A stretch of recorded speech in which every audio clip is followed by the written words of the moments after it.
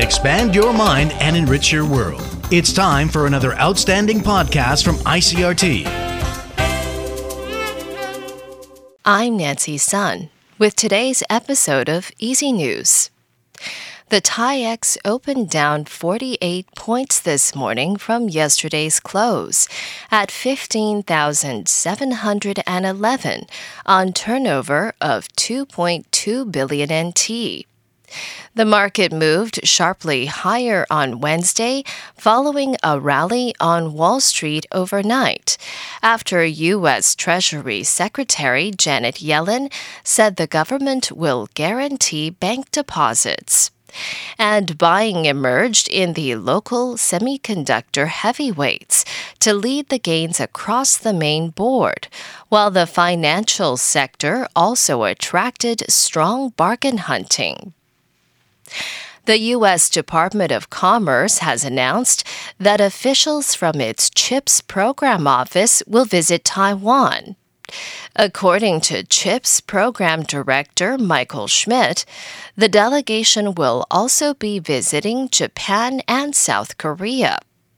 Schmidt says the aim of the trip to Asia is to promote cooperation in the global semiconductor supply chain. The CHIPS Program Office has not disclosed any details about Schmidt's trip to Asia. However, a senior Department of Commerce official is being cited as saying the delegation will include the office's senior policy advisor and its director of international exchanges. The Ministry of Foreign Affairs says the government will make another financial donation to Turkey to help the country rebuild following the February 6th magnitude 7.8 earthquake. According to Deputy Foreign Minister Alexander Yu, his office will soon allocate money from the relief fund to make a monetary donation to help the disaster relief effort in Turkey.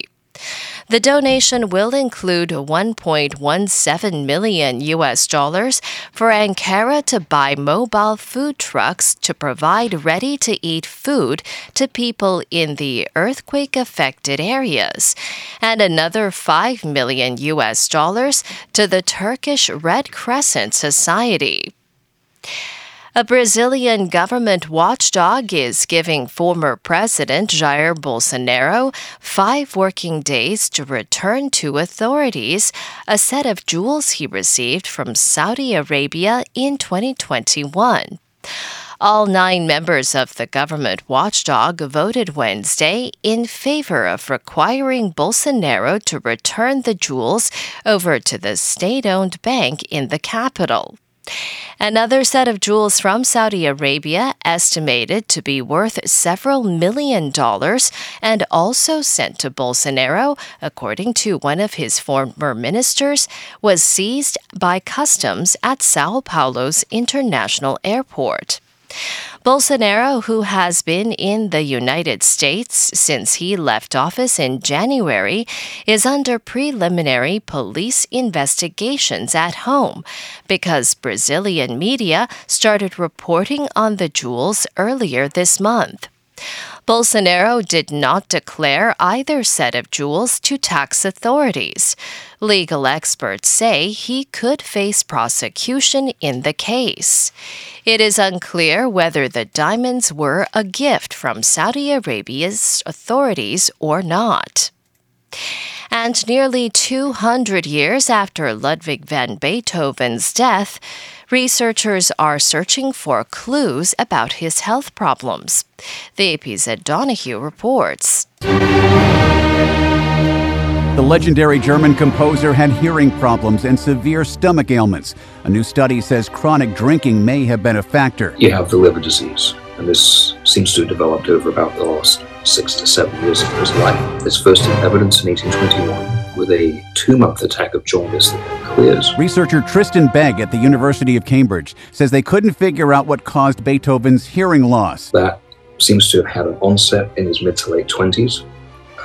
It was a slowly progressing form of hearing loss that appears to have been nerve-related. Losing his hearing is believed to have limited Beethoven's creative work. He died at 56.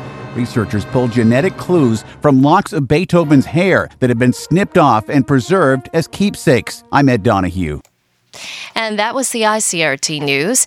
Check in again tomorrow for our simplified version of the news, uploaded every day in the afternoon. Enjoy the rest of your day. I'm Nancy Sun. Hey there. I hope you've enjoyed today's episode. If you'd like to hear more from ICRT, you can check out our other podcasts. We've got Taiwan Talk, where we chat with a new guest every Monday, Taiwan This Week, a roundup of the news in Taiwan every Friday, and English in the News, for useful English expressions explained in Chinese. For some lighter news in both English and Chinese, check out News Bites and News for Kids. And if you enjoy them, tell a friend. Thanks for listening.